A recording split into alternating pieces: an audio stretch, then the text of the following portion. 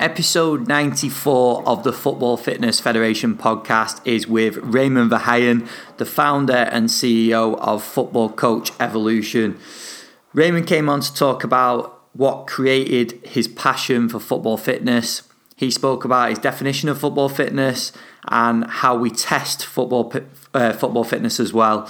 We also spoke about some considerations when preparing players for competitive games post-lockdown and isolated versus contextual speed work as well. So I'm sure there'll be many opinions on this one. It was great to catch up with Raymond. He's someone that I've not spoke to before and someone that I did want to get on the podcast.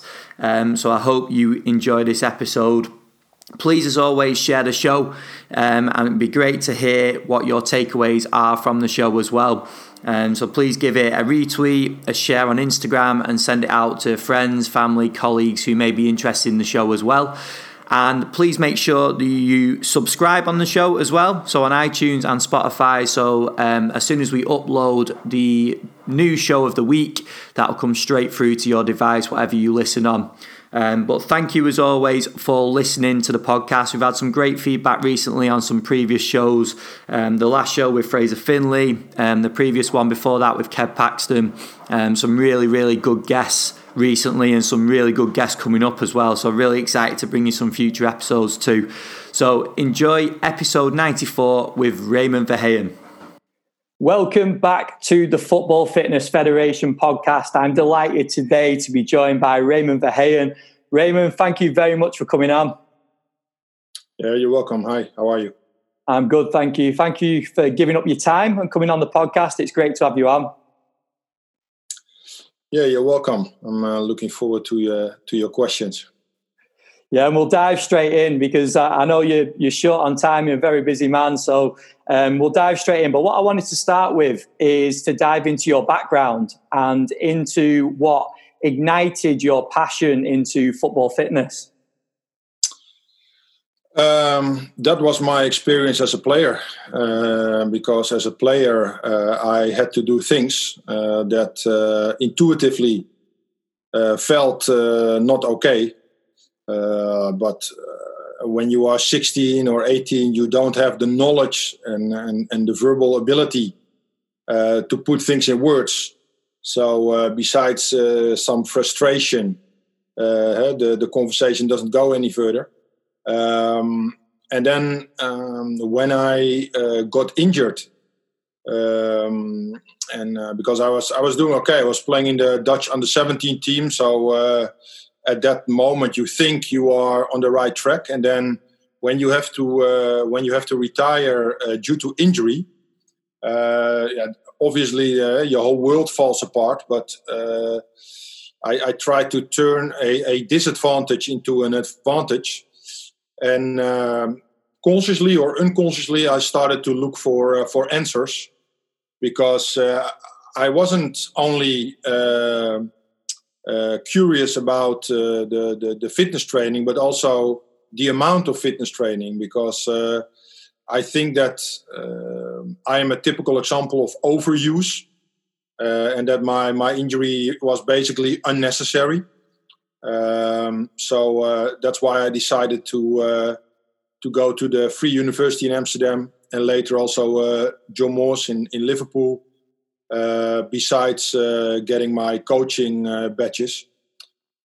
So that's basically the origin of my curiosity.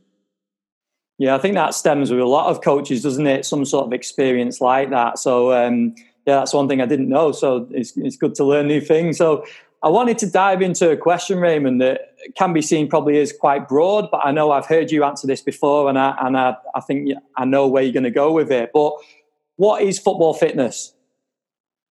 Yeah, that's why I said I was looking forward to your questions, because you probably understand yourself that that's a very funny question given the title of your podcast. So now you ask me to explain the meaning of the title of your podcast, which is funny. The question is very logical. It should not be logical, but it is logical given all the chaos and confusion in the football world. where people think that experience is of a higher order than knowledge. If you just imagine that you are ill and you go to the doctor, what doctor would you choose? Would you choose the doctor with a lot of medical knowledge, or would you choose the doctor with a lot of medical experience? Well, I think for most people who are watching, asking the question is answering the question. Probably everybody would go for the doctor with a lot of medical knowledge. And it doesn't mean that experience is not valuable, because experience is also important. But knowledge is of a higher order than experience. That's basically the conclusion of this metaphor. And that is why people prefer a doctor with medical knowledge over a doctor with medical experience. So in normal life, knowledge is of a higher order than experience. And you would expect the same in the football world. But as everybody probably recognizes, in the football world, people with 100 games for the national team are higher in the food chain than people with a lot of knowledge. So now all of a sudden it's the world upside down. Yes. So when they are ill, knowledge is of a higher order than experience. But then in football, all of a sudden, experience is of a higher order than knowledge. And like I said, that's the world upside down. But it is something that we have to deal with, at least for the time being, that the football world is a very subjective world based on opinions, experiences, so very arbitrary information, and people are judged based on results rather than on processes, which is the logical consequence of a world lacking knowledge. So, what does that mean for your question? In a serious profession, you would not have asked this question, because in serious professions like aviation or medicine or something else, terms like football fitness would have been defined already very clearly and objectively decades ago. But in our subjective, arbitrary, random, trial and error football world with a very low bar, everybody is free to have his own subjective definition of football fitness. And that is why your question should not be logical, but given the landscape that I just described, it is a logical question. So let's start, and I'm going to answer this question not subjectively like people normally do, but in an objective and philosophical way, so that we define football fitness the way it should be. So let's start with the first hypothesis. Football fitness is fitness in the football context. What would you say? Is that an hypothesis that we can confirm, or should we falsify it? What do you think? I think that's fair. Yeah. So football fitness is fitness in the football context. Yeah. You don't have to be Einstein to understand that that is correct. That is logical reasoning.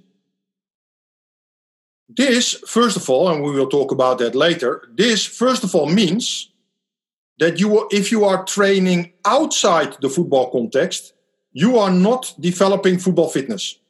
Yeah, that is the logical consequence of this hypothesis. Yeah, do you agree? I think you're making a valid point on that. Yeah, so football fitness is fitness in the football context. And if you are training outside the football context, then apparently, as a logical consequence of this initial hypothesis, if you are training outside the football context, you are developing outside football fitness, something else than football fitness. Because for football fitness, you need the football context. Okay. So that is the first phase of our logical reasoning, rather than just sharing arbitrary opinions. And then the next step is, if football fitness is fitness in the football context, the next step is, what is the football context? Because then you have to describe the football context, and then fitness is a logical consequence of that definition of the football context. So now the next question is, what is football? In other words, what is the football context? Well, I often ask this question in my courses. If I have 50 people in front of me and I ask these 50 coaches, what is football? What do you think is going to happen in the classroom? Do you think they're going to give 50 similar answers or 50 different answers? What do you think? I think it would be hard to narrow right down unless you're just repeating that it's a sport. It depends how much detail you're going to go into. Yeah, it's true. You get 50 different answers, obviously with some overlap. But first of all, everybody's going to use his own words. That's already funny. So it's the biggest sport in the world. And we have a lot of people who take themselves very seriously in this football world. Yes. But we don't have a common language. So everybody is using his own words to come up with his own definition. Yeah. Which is something we would never ever accept from a pilot. Yeah. Just imagine that you sit in a plane and that the pilot is going to invent his own words. Are you going to stay in the plane or are you going out? What do you think? I'm not sticking around. Yeah. You see, so in the football world, we behave in a way that we would never accept from a pilot or from a surgeon who is about to do heart surgery with you. Yeah, you would also not accept that from him. So the question now is, yes, what is that football context? In other words, what is football? Well, if you objectively analyze football, then you are observing football players, and those football players are interacting with the football environment. So you are observing football interactions, football actions. And just imagine that I have the ball and you are my teammate. And before you and I are doing anything, the first thing that we are going to do is exchange information. Yeah, I am sending information to you, and you are perceiving that information. You are sending information to me. I am perceiving that information, either verbally or non-verbally. Yes, and this exchange of information is what we call communication. Yes, so in football, of the highest order is communication. And then based on that communication, this exchange of information with your environment, you then make a decision and then you execute that decision. So football and football interactions, football actions is communication, decision, and the execution of a decision. So CDE as a shortcut. And this is, for example, the reason why Lionel Messi looks a different player with Barcelona compared to when he's playing with Argentina. He is the same player. He is exactly the same human being, but he looks a different player with Argentina. Because in football, in the team sport football, there is at team level something bigger even than the best player in the world. Yeah, so in an individual sport, nothing is bigger than, for example, Usain Bolt. But in a team sport, there is something bigger than the best individual in that team sport. And that is communication. Yeah, in Barcelona, they are training with each other every day. So they can read each other's body language. So the verbal communication is very well developed. And with Argentina, there's a lot of miscommunication because they hardly train with each other. So Lionel Messi is the ultimate proof that communication is of the highest order in football, higher even than the best individual. And then based on the communication, you have the decision making and the execution of a decision. And this communication, decision, and execution is what you call somebody's football ability. That is how good you are. So that is step number one. CDE is football ability. That is how good you are, how good you can pass once, how good you can press once, how good you can shoot or head once. Yeah, that is your 100%. Usain Bolt used to have this ability in his context, and that's it. Yeah, Usain Bolt doesn't need sprinting fitness. He only needs sprinting ability, because it was one sprint, finish, finito. In football, we do not only need the ability to do something once at as good as possible. In other words, your 100% is as high as possible.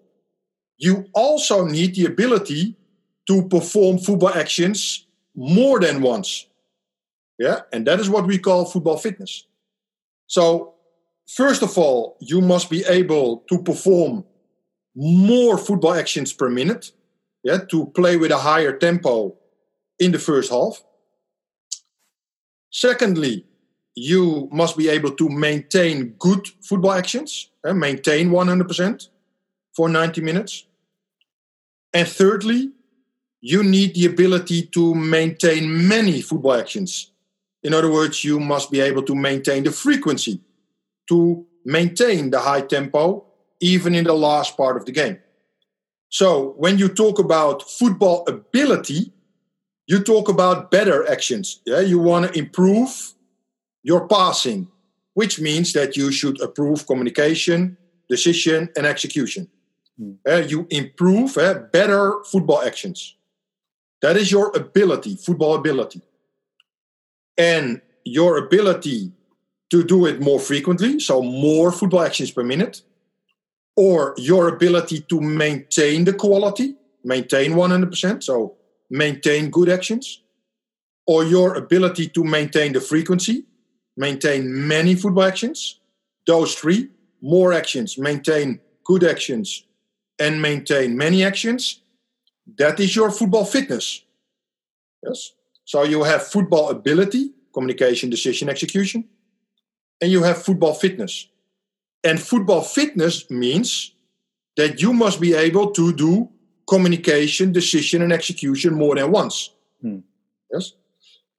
And what you can prove with this philosophical, because it's very philosophical what I'm doing right now, but yeah, that is exactly the problem in the football world, that we don't have football philosophers who clearly define what we are talking about in football.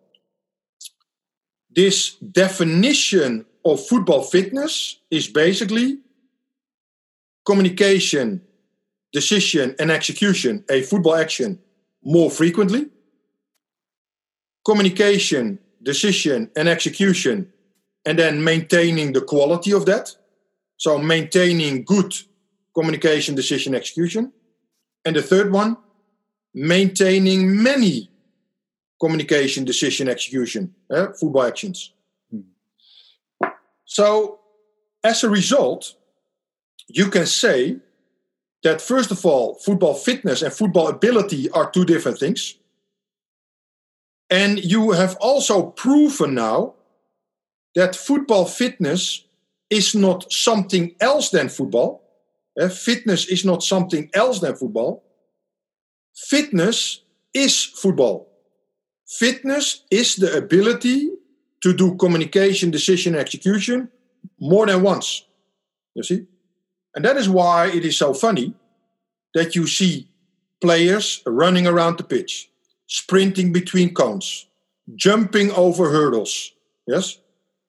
So football players who are training outside the football context. So they are developing outside football fitness. Something else than football fitness. But people pretend that they are developing football fitness. Yeah? That is philosophically incorrect, because you don't need fitness for football. So in other words, you don't have to develop fitness before you can play football. So you don't need fitness for football. You need fitness in football. You need fitness in the football environment. because I'm a football player. I am in a football environment. I am interacting with my football environment. I can do that once really good. So that is my football ability. Oh, by the way, I am not Usain Bolt. I'm Lionel Messi. So I have to do it twice, 3 times, 4 times, 100 times, 500 times. In other words, I must repeat my football ability. And I must maintain the quality and the quantity of it, of communication, decision, execution. Yeah, and that is what you call football fitness. Now, and what you see is that, and that is the question, why do I have to explain in this podcast or in courses or in books, why do I have to explain this philosophical definition of football fitness? And why has nobody already done this thinking work 50 years ago? Yeah, why is everybody talking about football fitness in a subjective way? Like, for me, football fitness is this. No. Football fitness is this. Yeah, so we are all playing the same sport. We are all coaching the same sport. So we are all talking about the same sport, but we're saying something else. Yeah. And that is the big problem in the football world. And that is also what you saw in the last, let's say, 3 or 4 months, when everybody was locked in his house in the corona crisis. And on the internet, we have experienced a tsunami of content.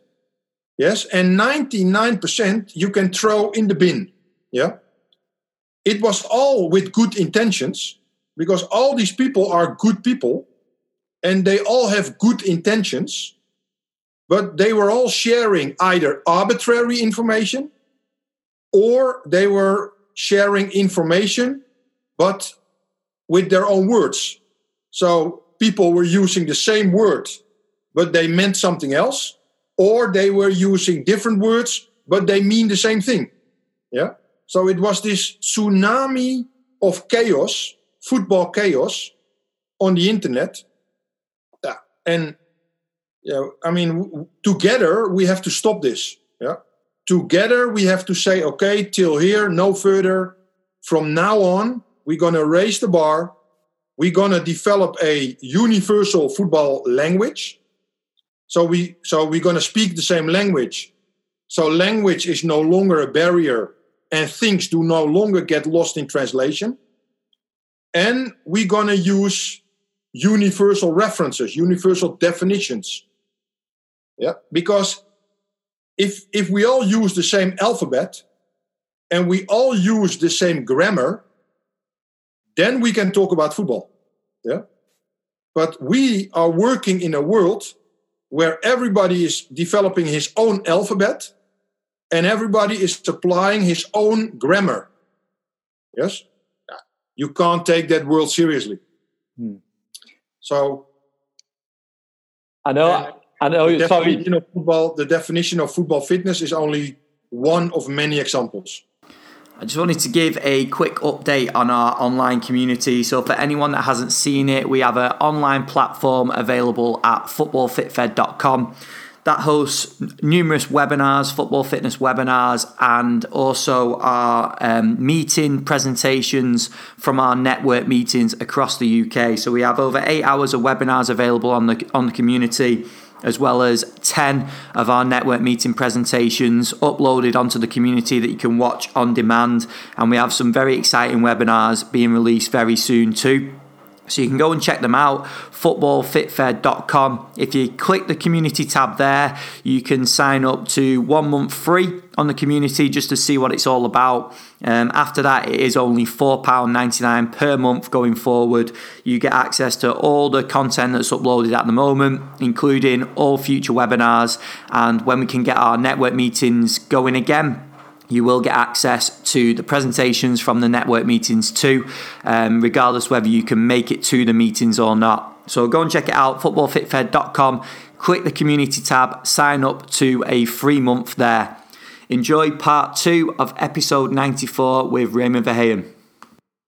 I know you've touched on a couple of things there, Raymond, that I wanted to go into a bit more depth on. And one of them is the lockdown period. Because I know you've referred there more to what coaches have put out and the information they put out in this time. But also, I wanted to talk to you about the players' preparation this time as well, because obviously, depending where we are in the world, some leagues have restarted, some have been suspended, all the rest of it. But talking more from the UK perspective, which is where I am, players have been boxed up for 12 weeks, maybe a bit less, been training in their houses and now having to return to competition. So what's your views on the sort of approach that clubs take from now? Because it's quite a strange time, isn't it, going straight into a competition like that when we've never really been in this situation before. Yeah, I mean, it's a new situation for everybody. So that means that we don't have the literal knowledge that we need for to manage the current situation. We don't have knowledge or references or experiences from the past in similar situations. So it's new. So the only thing you can do now is you can take as a reference the situation that comes the closest to the current situation. And the situation that comes the closest to the current situation is the scenario of off-season and pre-season. Yes? And normally, if you take, for example, professional football as a starting point, normally the off-season is, let's say, 4 weeks. So at the end of the season, let's say that the fitness of the players is 10. Yeah. And then in the off-season, the fitness drops till 5. And then you have pre-season where you try to get your football fitness back to 10. Yeah. So 4 weeks of off-season is often followed by 6 weeks of pre-season. And not all 6 weeks are used to develop football fitness, because part of the pre-season is also used to implement a new playing style if there is a new coach, implement new players in the playing style if certain players have left. But there will be at least 4 weeks required to get yourself back to match fitness before you play the really serious friendly games as well. So 4 weeks of season, 4 weeks pre-season. That reference, 4 to 4, is as close a scenario compared to the scenario that we are facing right now. And like you already said, the players have not had an off-season of 4 weeks, but they have been relatively inactive for 10 to 12 weeks. And they have not been totally inactive, but relatively inactive. Because they have not done team training sessions and definitely not till the max. So normally in 4 weeks, their fitness drops from 10 till 5 to 5. And now it has dropped further, maybe 2 or even further. That means that you need longer than normal in pre-season to get your players back to match fitness. So you need more than 4 weeks, which already puts in context what has happened in Germany and what is currently happening in Spain and Italy and England, where the injuries are going through the roof. In Germany, the number of injuries is something like 225% higher than normal. And it all is because of what we are discussing right now. Yes, and so players need more than 4 weeks. You can objectively prove that. They need more than 4 weeks to get back to match fitness. Yes, and you can analyze now even in more detail, because a lot of people are only thinking about match fitness from, for example, a physiological point of view. Yes. But there is also an anatomical dimension, because football is a lot of stop-start, landing, sprinting. So a lot of deceleration, acceleration. And with a deceleration, you have eccentric contractions. So muscles are stretched, but also tendons are stretched. And you have shock absorption on joints and ligaments. So everything is stretched. Yeah?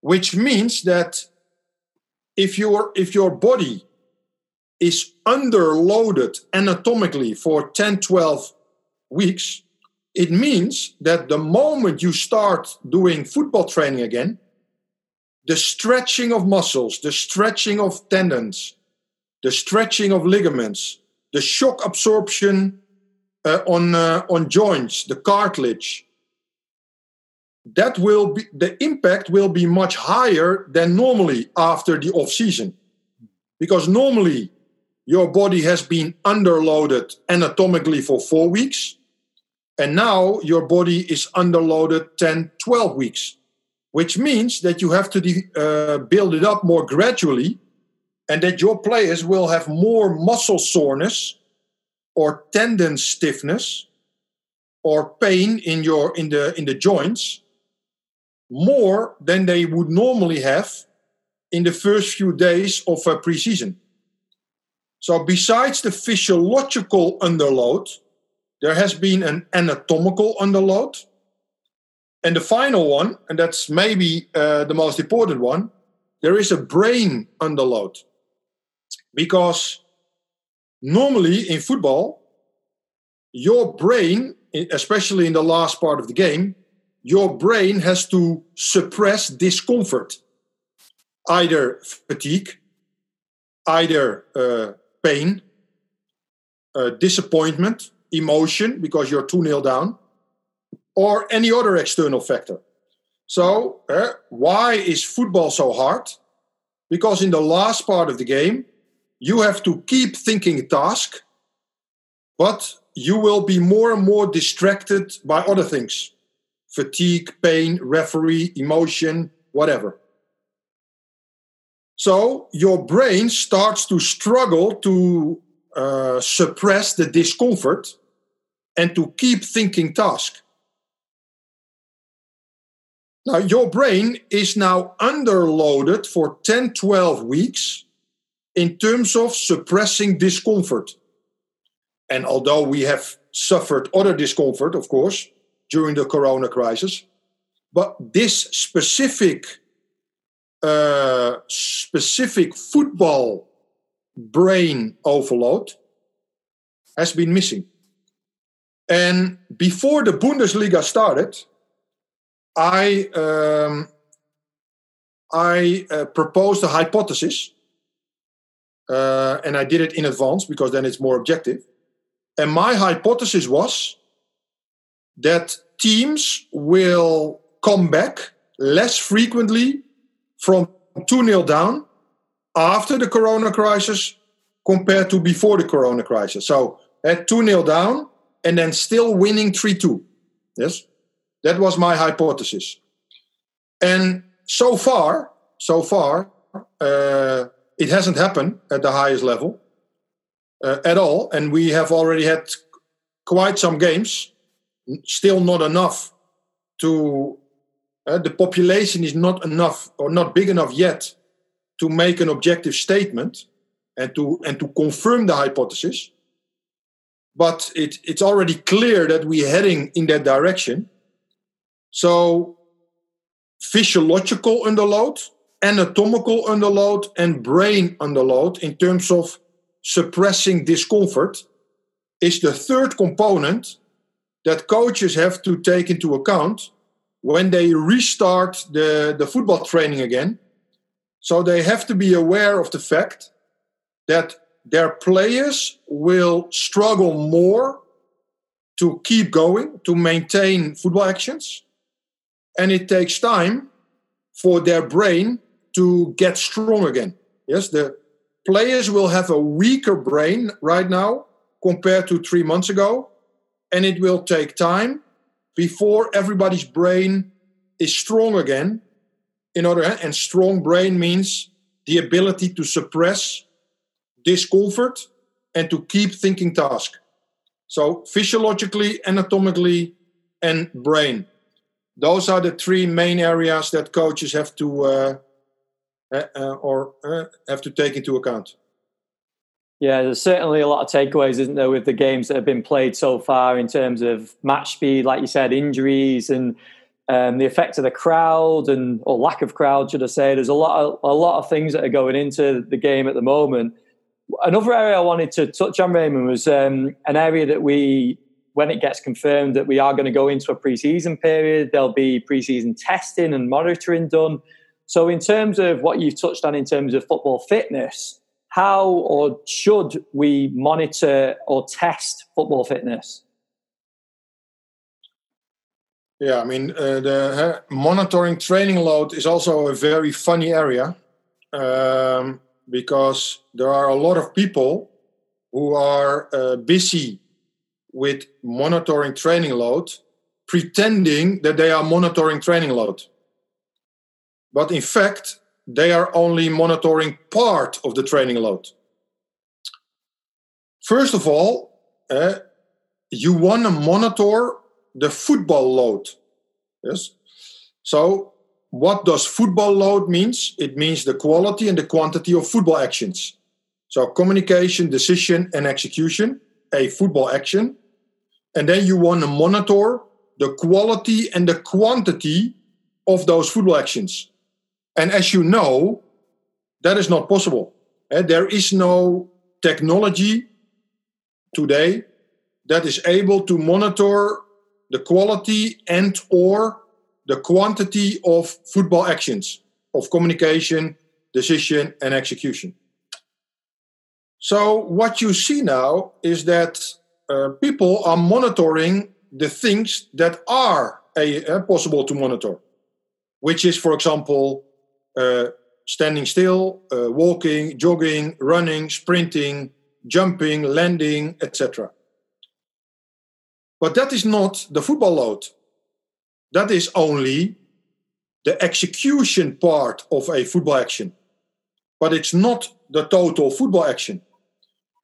People are monitoring how much players are running, or how much or how often players are sprinting.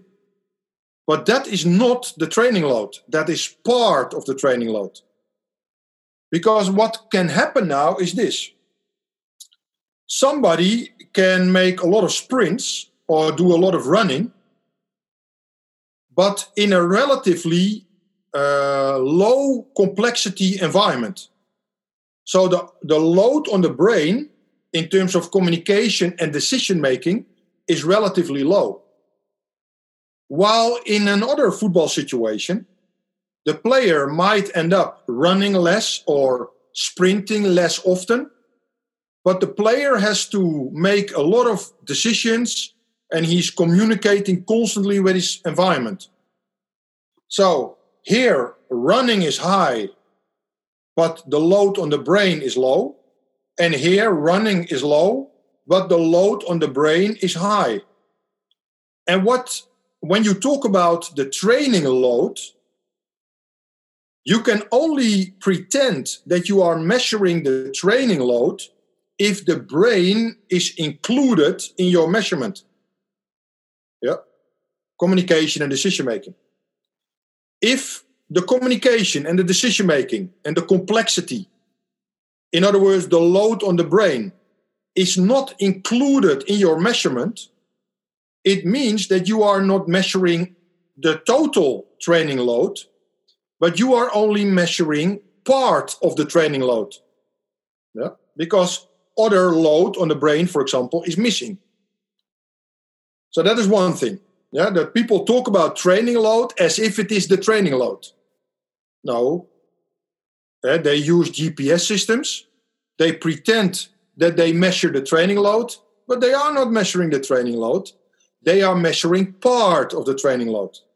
Yeah, because a training, and then they say, oh, when I sprint a lot, the training load is high, and when I sprint less, the training load is less. But you can't say that. You can't, because the muscles are the slaves of your brain. Yeah, so the load on the brain is much more crucial than the load on the muscles. So now it's not only that the load on the brain is missing. No, more importantly, the load of something that is of a higher order is missing. You see? So it is brain and it is running. Yeah. Why? Just imagine, I go 1-against-1 with the goalkeeper.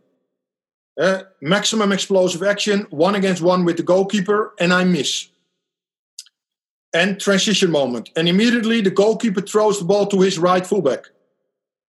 Now I can do two things. I can think next action. So I immediately transition and start to, for example, chase the right fullback and press. Or I think last action. How can I miss? You see? The number of sprints is now the consequence or the outcome of whatever happens here. If I keep thinking next action, I will make more sprints. If I think last action, how can I miss? I will make less sprints. So do you see that when you are measuring sprints and you are measuring running, you are measuring a byproduct of a brain that was either able to think next action or was thinking last action. You see? Yeah. So, I think you posted as well about Neal Maupay, who played at the weekend, who mentioned that in his post-match. Graham Potter, Graham Potter, the coach of Brighton. He has studied the football thinking reference, and he is applying it with his team. So the thing is that in the football world, people are talking about monitoring as if everything is clear and as if everything is correct. But it's not. It's an illusion. Yeah, which is fine as long as you are transparent about this illusion. Yeah, you are not measuring the training load. You are measuring part of the training load. Yes, and what is missing? The load on the brain. Oh yeah, by the way, the load that is missing is of a higher order than the load that you are measuring, because running is the consequence of the brain. Yeah, so that is already a problem. So you are measuring part and not the whole, and you are measuring a byproduct instead of the brain. And then the third problem is that when you are measuring running and sprinting, please use a system that is accurate. Yes. Why is the whole world pretending that they are measuring facts, while in reality they are using systems, GPS systems, that tell you, 800 meter sprinting. Oh, by the way, it could also have been 700 or 900. Yes. And again, if you are transparent about this error of measurement, then I'm fine. Yes. If GPS systems would pay me to help them get the accuracy to 100%, I understand. But if GPS systems are not transparent about the error of measurement of GPS systems, and now people have to pay them to use the system, that's the world upside down. I have to pay you for your inaccurate system. Yeah? And you are not telling me that the system is inaccurate, that there is an error of measurement, and that your system is 15 hertz, for example, but 5 or 10 of those hertz are not real measurements, but algorithms. Yeah? So not real measurements. Yeah? Look, if you give me money to help you get the accuracy to 100%, then I understand. Yeah. So to cut a long story short, you ask a question about monitoring. Problem number one, people are not measuring training load. They are measuring part of the training load. Second problem, the part that they are measuring is not of the highest order, the brain, but is of a lower order. It's the outcome of the brain. And then the third problem, the thing that they are measuring, there is an error of measurement. So, yeah, I think we still have some work to do. But my main concern is the lack of transparency in this area. Yes, because I am saying all these things. Yeah, but I should not be saying all these things. Yes, this should be clear already for everybody around the world. But I guarantee you, there are people watching this podcast or listening to this podcast, and they hear these things for the first time. Yes, and that is worrying. And what is also worrying is that there will be people who are going to react on this podcast in an attempt to cover up. Yes, and that is the other worrying thing. And that is even more reason to say it in this podcast. But the majority of people are not even aware of this. And secondly, another part of the football world is going to react to this podcast in an attempt to play it down and to cover up. Yeah. And basically, this is another symptom of people who take advantage of all the gray areas in a subjective world. Yeah, the football world is a subjective world. So there are a lot of gray areas, and people can take advantage of gray areas. And this is just one example. Yeah, so there are a lot of things that we've touched on in previous episodes, actually. And if we go back to where you talked about communication, that's come up a number of times with a number of guests, and we've brought up that importance of communication previously as well. I know you've not got too much time, Raymond, so I want to just make the most of these final few minutes. But one thing I wanted to sort of delve into just for a couple of minutes is the idea, and what I've heard you spoke about before, on isolated and contextual speed work, because we've had a lot of people come on talking about speed, and a lot of different approaches, I suppose you could say it, in terms of speed work as well. So could we touch into that just for a couple of minutes? Yeah. And what exactly is your question? So in terms of where that fits into preparation, so we've spoke to a few guests that have talked about seeing where players are at and whether they need to work more physically on force output, things like that, or whether they actually, and where you talked about the brain, it ties in really nicely, because is it that they're not recognizing cues, recognizing stimulus, or is it the fact that they're not strong enough, they're not powerful enough, they can't move well enough? So where does that fit into the practice?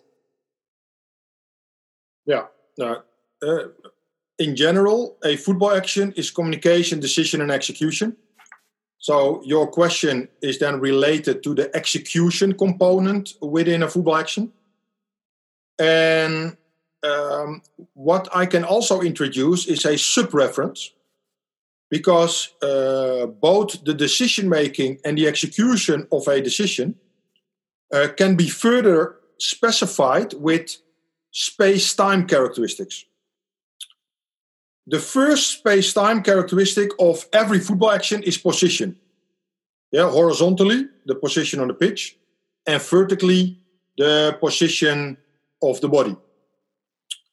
And then from whatever position, then at some stage, the action starts. So that is the moment. So moment is the second space-time characteristic of a football action in terms of your decision and the execution. And then the moment the action starts, the action goes in a certain direction with a certain speed. So direction and speed are the third and the fourth space-time characteristic. So position, moment, direction, and speed. And this is not an arbitrary reference or sequence, because it's a chronological sequence. Yeah, one comes before the other. Because first you need to have a direction before you have speed. Because if there is no direction, you are standing still, and then speed is zero. Yeah, so direction comes before speed. So in terms of decision making, you have position, moment, direction, and speed. And in terms of execution, you have position, moment, direction, and speed. And your question specifically within a football action has to do with execution, and within the execution, position, moment, direction, speed. So the speed of the execution.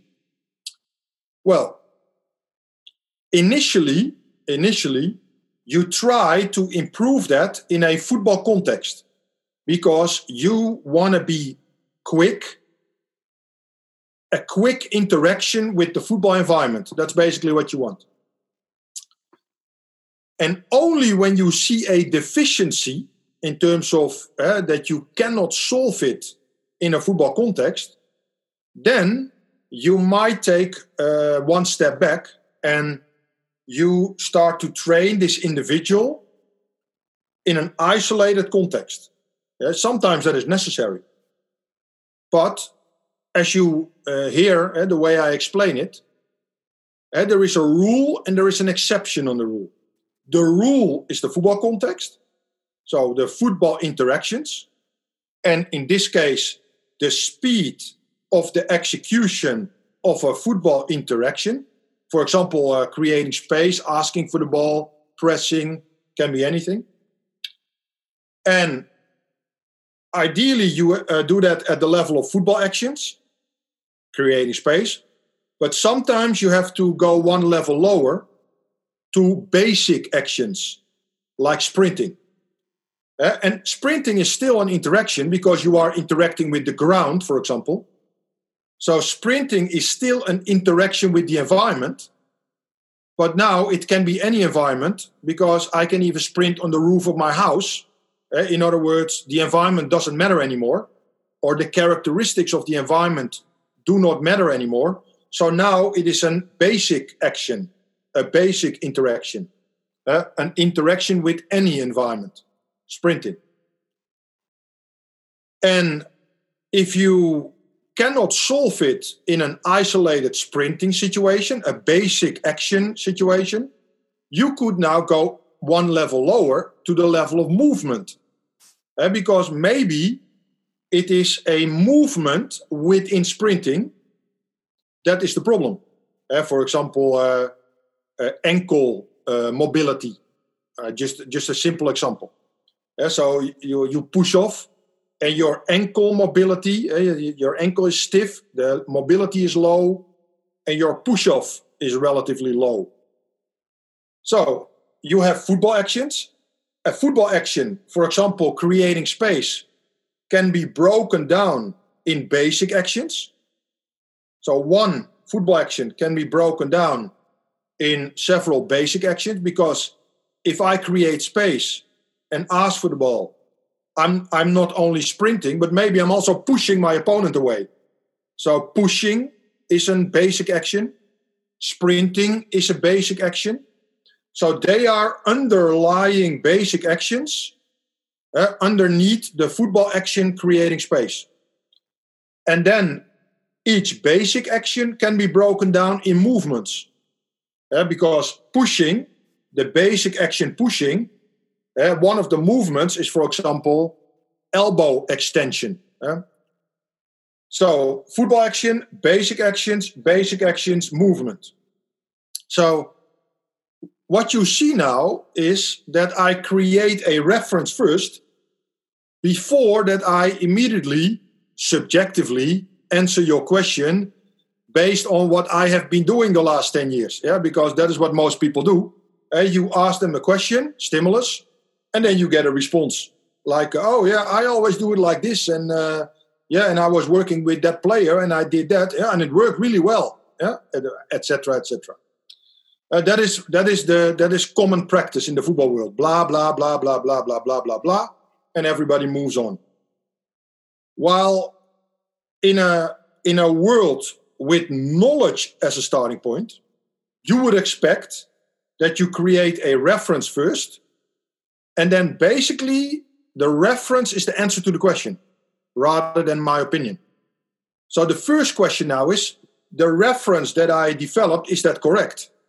Because otherwise we should discuss the reference. And then the moment there is consensus about the reference, then there is also consensus about all the logical consequences of the reference. So there is a place for isolated sprinting in football because it's a basic action, an underlying basic action. If there is a deficiency, if you can't solve it in a football situation, and when does isolated training become a problem?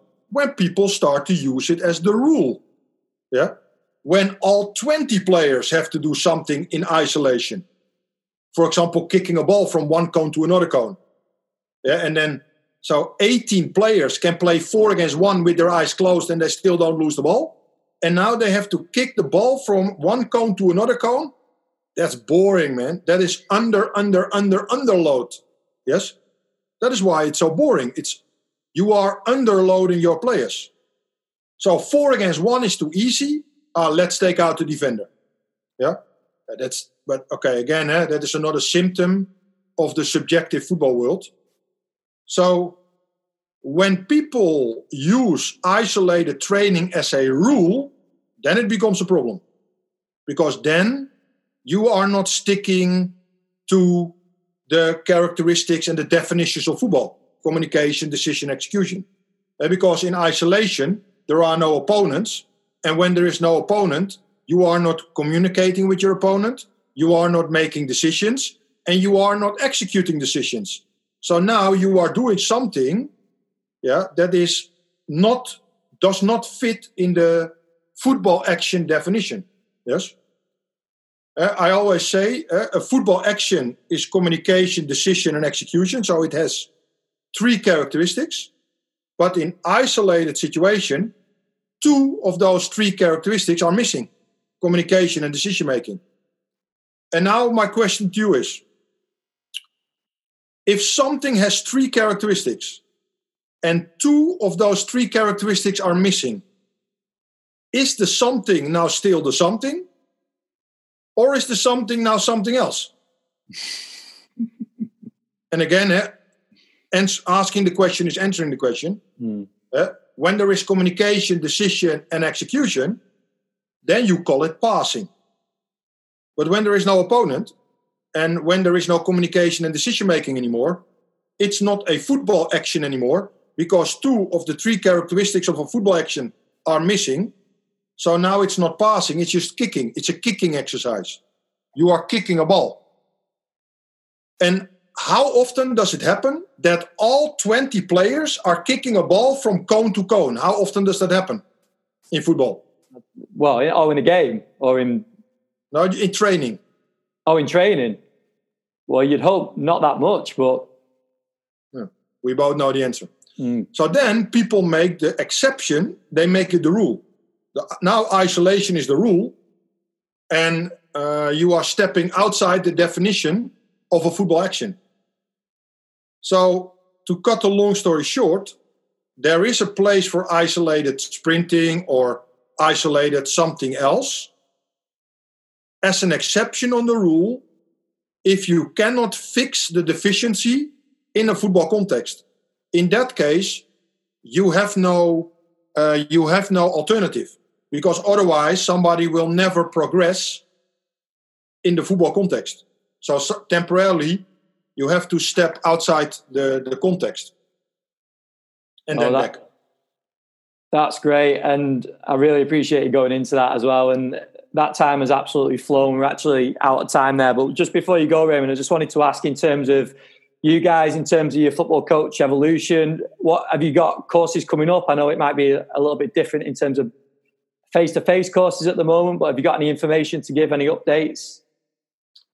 Yeah, the face-to-face is something that's probably going to happen next year again. But what I've decided to do is on September 1, I'm going to start with an online mentorship for 1 year. And every month I'm going to cover for 1 hour one topic. So, for example, football tactics, technique training, fitness training, periodization, psychology, nutrition, 12 topics. And besides those 1 hour courses every month, There will also be 1 hour Q&As based on questions of the delegates. And there will be also additional content like interviews with experts in the topic of that month, or maybe book reviews in relation to the topic of that month. So we start on September 1, and more information is on our website, fcevolution.com. And what is very important for people who want to join us, what is very important to understand is that this course, the objective of this course, is to improve your thinking. Yes? So don't expect flavors of the month. Don't expect recipes. Don't expect opinions. Don't expect past experiences or anecdotes. No. What we're going to do is we are going to talk about all the different areas within football, but in an objective way, based on philosophically sound references to improve somebody's thinking, because that is my most important message to everybody, that in football, everybody is copying everybody on YouTube, on internet, on everywhere. Everybody is copying everybody, while what you need in reality is independent thinkers. So what you should download in your brain is thinking tools, knowledge. So tools that allow you to think. But downloading knowledge, so in other words, information that you can trust, is something else than downloading exercises. Yes. What we need is independent thinkers in football who download knowledge, and then based on their knowledge in combination with your specific situation back home, the interaction between your knowledge and your external factors back home should result in your specific exercises independent of other people. Yes. So knowledge, yes, but don't copy other people's application. No, people should develop their own application back home. And hopefully in the upcoming years, we can develop a new generation of coaches who are much more independent, knowledgeable thinkers. Well, I want to say thank you again for you giving up your time, Raymond. It's been great to chat, and I wish you all the best with the mentorship and the courses. And thank you very much. You're welcome. Good luck with your podcast. Thank you, Raymond. Right, bye-bye. I hope you enjoyed episode 94 of the podcast. Like I said at the start, Raymond was someone that I've always wanted to speak to and always wanted to get on the podcast. I know there's many different views and opinions out there, but I always like to speak to people before forming those views and opinions. So it was great to have Raymond on and for him to give up his time and speak for everything that we spoke about on the podcast too. So I think we got through plenty in that episode. I think there's some good information in there, so it'd be good to hear what your takeaways are on this episode. Some of mine were some that we've spoke about before: language and communication being key. And that's come up time and time again in previous episodes, where Raymond spoke about only testing part of football fitness. So the need for transparency in our testing, and just knowing what each test is actually testing, and how we apply that to our practice going forward. And then the place for isolated training. So this has been a big debate. I'm sure many people have come across on social media and any sort of articles out there, the place and need for isolated training. So it was good to get Raymond's views on that, that there is a time and a place, but football comes first, and then we slot in isolated training when we need it, in the right circumstance. So it was great to speak to him. Go and check out his work. You can go and check out the website. I'll post the links in the show notes so you can go and check that out. But as always, big thank you for listening to the podcast. The reputation of the podcast is building all the time.